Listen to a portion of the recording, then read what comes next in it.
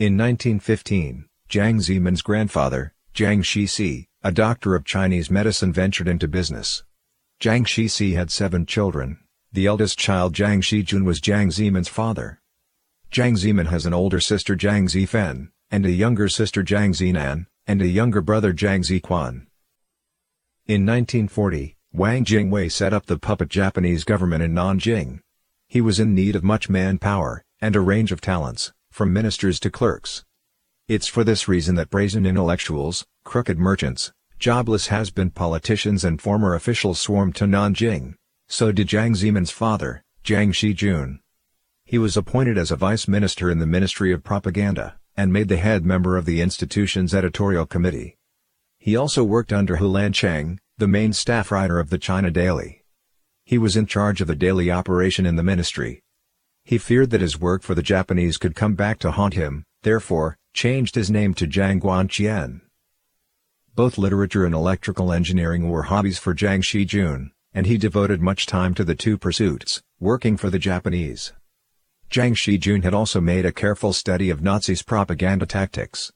He single-handedly organized a so-called exhibition of military successes, in the Pacific region of the Great Crusade of East Asia, in which he applied the propaganda techniques he had learned, and his knowledge of electrical engineering, so as to depict, fully with sound and light effects, air and naval warfare, between the US and Japan, suggesting the Japanese Army's Bushido spirit, and symbolizing the permanent military power the Army enjoyed. Through all of this, the audience would be given the impression that the Japanese invaders were unconquerable, and would forever occupy China. Jiang Shijun used to make an annual show of cultural patronage by holding a grand ceremony in honor of Confucius. He would orchestrate a performance consisting of, as prescribed by Confucian doctrines, 8 roles of dancers, follow the rites, as prescribed for a king in the Book of Rites, and offer 3 sacrifices of pork, beef and lamb, and after the ceremonies, mince the 3 sacrifices and send them to officials in the ministries and bureaus of the puppet Japanese government. He also employed the folk-style propaganda. He reworked a Buddhist folk tradition, the Feast of All Souls Festival, for his own purposes, organized a grand version of the festival, that had lanterns floating on local waters, and found in it means to falsely suggest peace and prosperity, in the aftermath of, and so as to help people forget, the terrible Nanjing massacre, only a few years before. Spectators were anesthetized to the grim historical reality, so recent still, perpetrated at the hands of the Japanese regime. He published a children's picture book, entitled A History of British-American Aggression Against China, intending to stir up hatred towards the two nations, while eulogizing the greater East Asia co-prosperity sphere.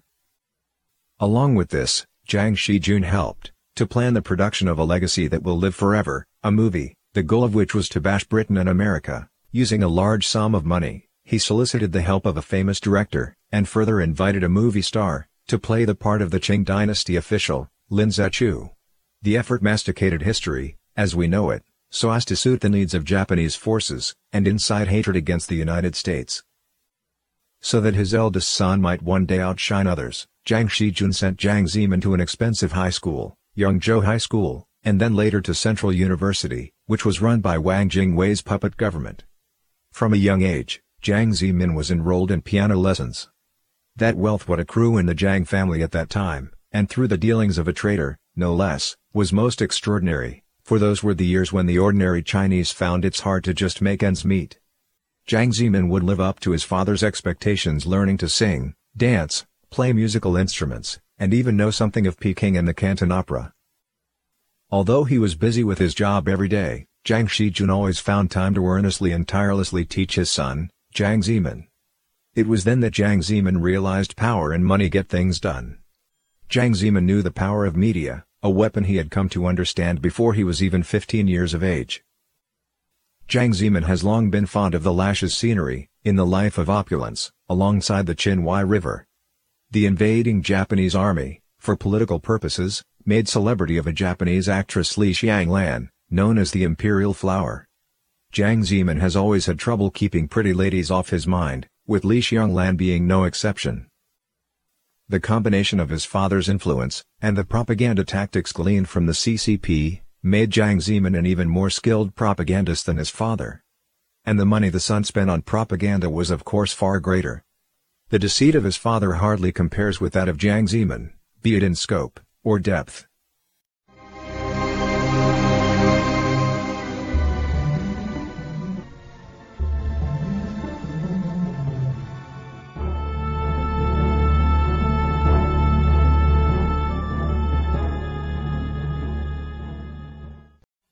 The special agents of the invading Japanese army were headed up by a General Kenji Doihara, and his right-hand man was Ding Motsun. It was thus a top priority for Ding to train some specialized students who could blend in with regular students, thereby monitor them. In this capacity they could spot any traces of anti-Japanese sentiments or activities, arrest and remove those involved. Jiang Shijun hoped much for his son's success. He knew well that only those who have served as special agents could be trusted or promoted in rank by the Japanese army. Jiang Shijun seized the opportunity of the sessions and strongly made the case for his son. Jiang Zemin attended the training. Interestingly, the special agents took political classes, alongside those courses providing training and technique subjects, effecting something of a brainwash program. All special agents were forbidden from having any mainstream religious beliefs.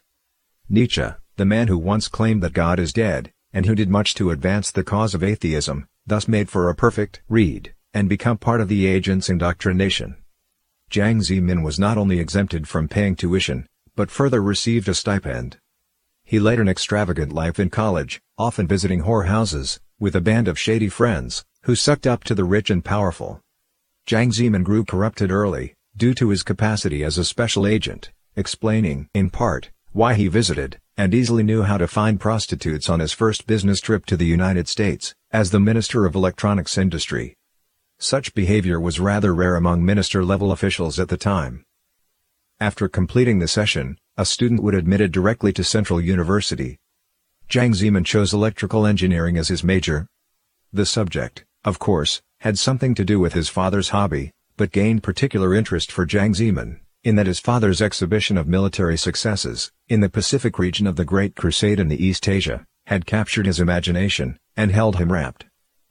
With the surrender of Japan's forces on September 3, 1945, Jiang Zemin's father, Jiang Shijun sensed that he himself was in imminent danger, and thus discarded his pseudonym, Jiang Guanqian, and switched his identity back to Jiang Shijun, the businessman, engineer, and a lover of literature. He returned to his hometown and lived in hiding for some time. On September 26, 1945, the nationalist KMT government started investigation of puppet students attending public colleges in the Japanese-occupied territories. Jiang Zemin was among the puppet students, suspected of treason, and marked for investigation. Before he was to be examined, however, Jiang Zemin had left school and run away. Gone with the days of special agents operating funds, he roamed about in a place named Mianhuaping, located in Yongxin, Jiangxi province. Jiang Zemin became homeless in hunger and cold, only later did a local peasant give him a place to stay. He'd remained there over half a year. After becoming the general secretary of the CCP, Jiang Zemin, on one occasion, stayed over in Yongxin for a day, and made a point of visiting Mianhuaping. None of his entourage knew why he was so familiar with such a small place, and why he even wanted to visit there. Before he eventually left the countryside, Jiang Zemin wrote down in an old medical book in the peasant's home, that should he ever rise to power someday, he'd certainly come back to visit, and signed his name. In 1997, a descendant of that peasant found the signed medical book. Much to his own astonishment, he proceeded to locate a relative of powerful CCP member, Wei Jiansing, wishing to get advice on what to do with the book. Around the time of Jiang's flight from college, the underground Chinese Communist Party Student Committee in Shanghai exploited many students' dissatisfaction with the investigations, and roused the students to take to the streets, to march and protest, and in so doing evoked widespread public response. Jiang Zemin transferred to Shanghai Jiaotong University. He later claimed that he had participated in alleged 1943 student movement that was organized by the underground CCP. The truth is that in the Japanese-occupied territories, there was never any student movement led by the underground CCP, at any school. There were only secret underground counter-Japanese activities. After Jiang graduated from Shanghai Jiaotong University in 1947, he was hired, in 1948, as a technical engineer to work in the power supply section of a food factory, that was later a subsidiary of Beijing Shanghai Hangzhou Garrison Headquarters. Since the factory was a war industry enterprise, under strict KMT control, all staff and employees, and, in particular, those holding key positions, were investigated with utmost precision. Jiang Zemin did everything to keep his background as a traitor well concealed. At the time when Jiang Zemin was hired, the factory was subsidiary of Haming Foreign Firm, a U.S. enterprise. The factory later was purchased by the KMT's Combined Rear Services Headquarters, and renamed First Grain Factory. Jiang Zemin has always avoided the fact that he worked for the Americans and the KMT during that time. In his resume, as supplied by the Central Committee of the CCP, this period of time was conveniently absent. Students from the Young Leaders training sessions had fled upon the surrender of Japanese troops. Those who fell into the CCP's hand became part-time teachers for the regime's public security department.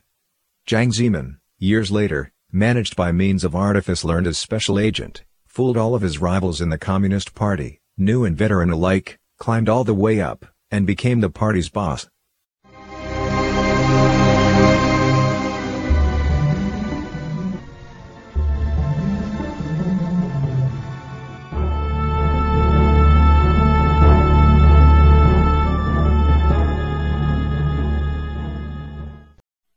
The CCP's army entered Shanghai in 1949.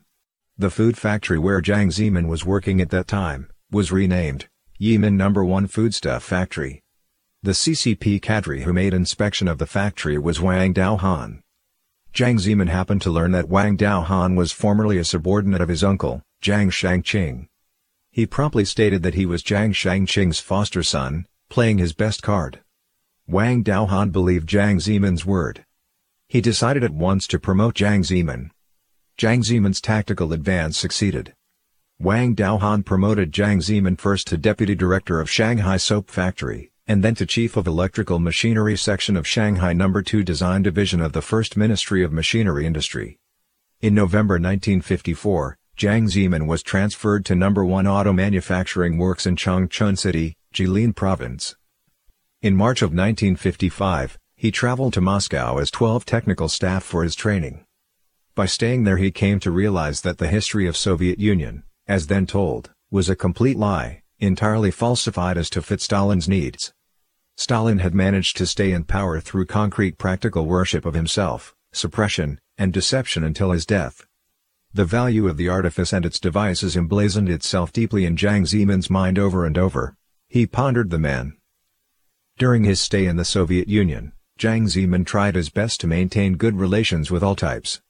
He performed music, sang songs, told jokes, and sought the limelight whenever may have been the setting. In 1955, Sino-Russia relation took a turn for the worse. Each began to train spies recruited from the adversary nation. The Soviet Union's intelligence service began to pay attention to Jiang Zemin. They thought that as someone well-educated, he must hail from prominent family with massive wealth. Thus the KGB searched the archive for Jiang Zemin's dossier.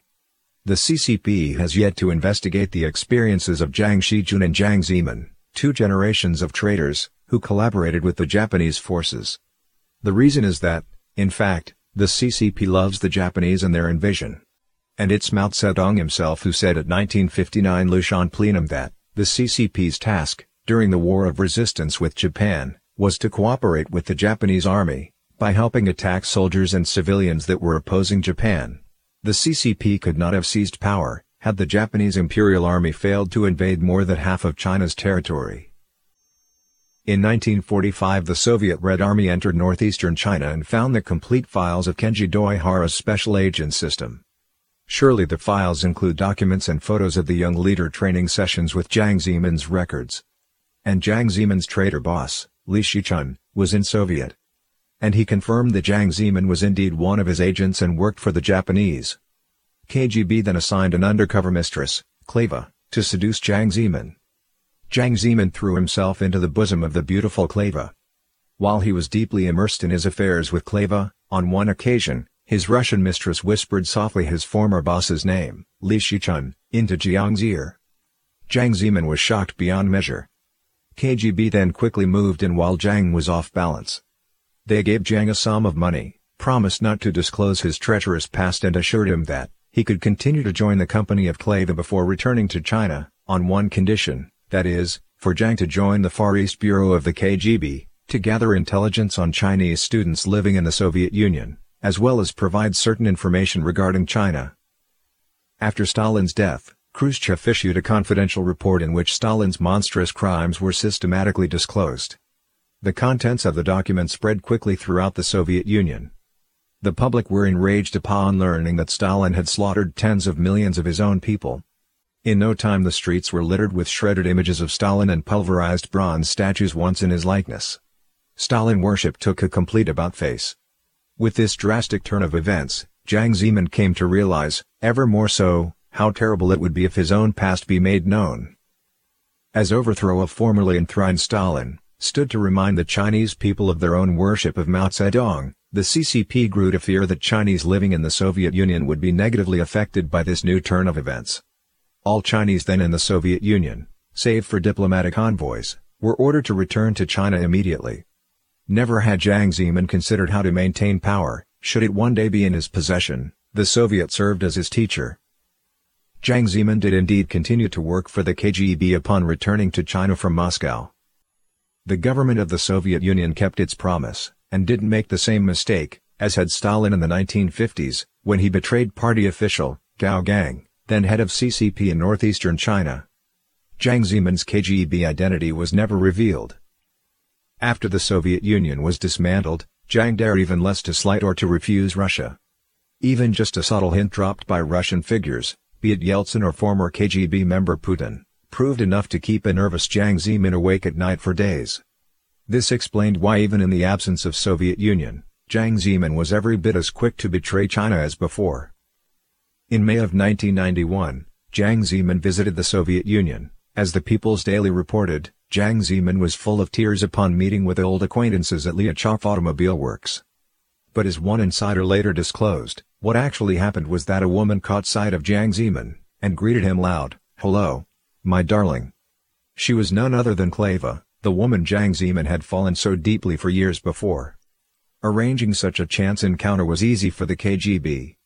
All went according to plan, with Jiang Zemin reliving old memories with his lover during the visit. Upon returning to China, a charmed Jiang Zemin signed an agreement, concerning the eastern section of the Sino-Soviet border, that ceded gratuitously more than 1 million square kilometers of Chinese territory to Russia. Of course, at that time, little could Jiang Zemin have imagined that, in but few months, the Soviet Union, the world's first communist nation, would collapse overnight.